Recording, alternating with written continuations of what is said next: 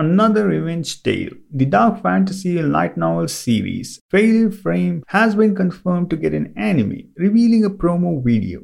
Although the release date was not revealed, you can expect the anime to come out in 2024 or early 2025.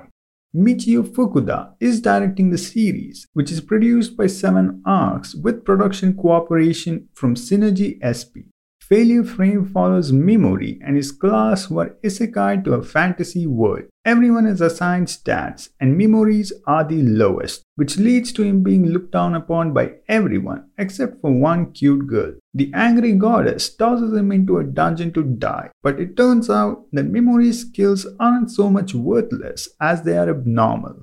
Wait, you've seen the same thing before? Well, of course you have, because Failure Frame is another isekai cliche that does the same thing as the West. From Mimori's skill actually being useful, all the male characters being jerks, to getting a sly familiar and saving a beautiful woman from being captured. This series doesn't overlook the opportunity to copy-paste the tropes as it is. Except that apart from being another revenge isekai, brimming with only cliches, the rest is average to above average. Although in terms of a story, Failure Frame has nothing unique to provide, the plot does get better in the long run, and the characters aren't too bad, with Mimori for the most part using his brain and not being overtaken by his need for revenge. Although his experience of being abandoned has turned him into an edgy character, it still is enjoyable to see him destroy all the annoying nuisances that appear before him. Focusing on the characters themselves, we get to see a lot of their thinking on an emotional level, which many times goes dark. The fight scenes are entertaining, especially due to the darkish nature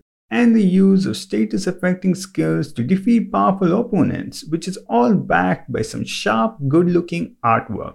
While there are indications of something brewing, there is no romance or harem as of yet, which is a good point as any needless romance will only worsen the already overused story. Similar to Arifureta, Failure Frame boils down to whether you like revenge stories with an OP protagonist or you don't. If you don't, then this will likely be just another isekai. But if you are on the search for a vengeance story with a cold MC, then Failure Frame might fit the bill.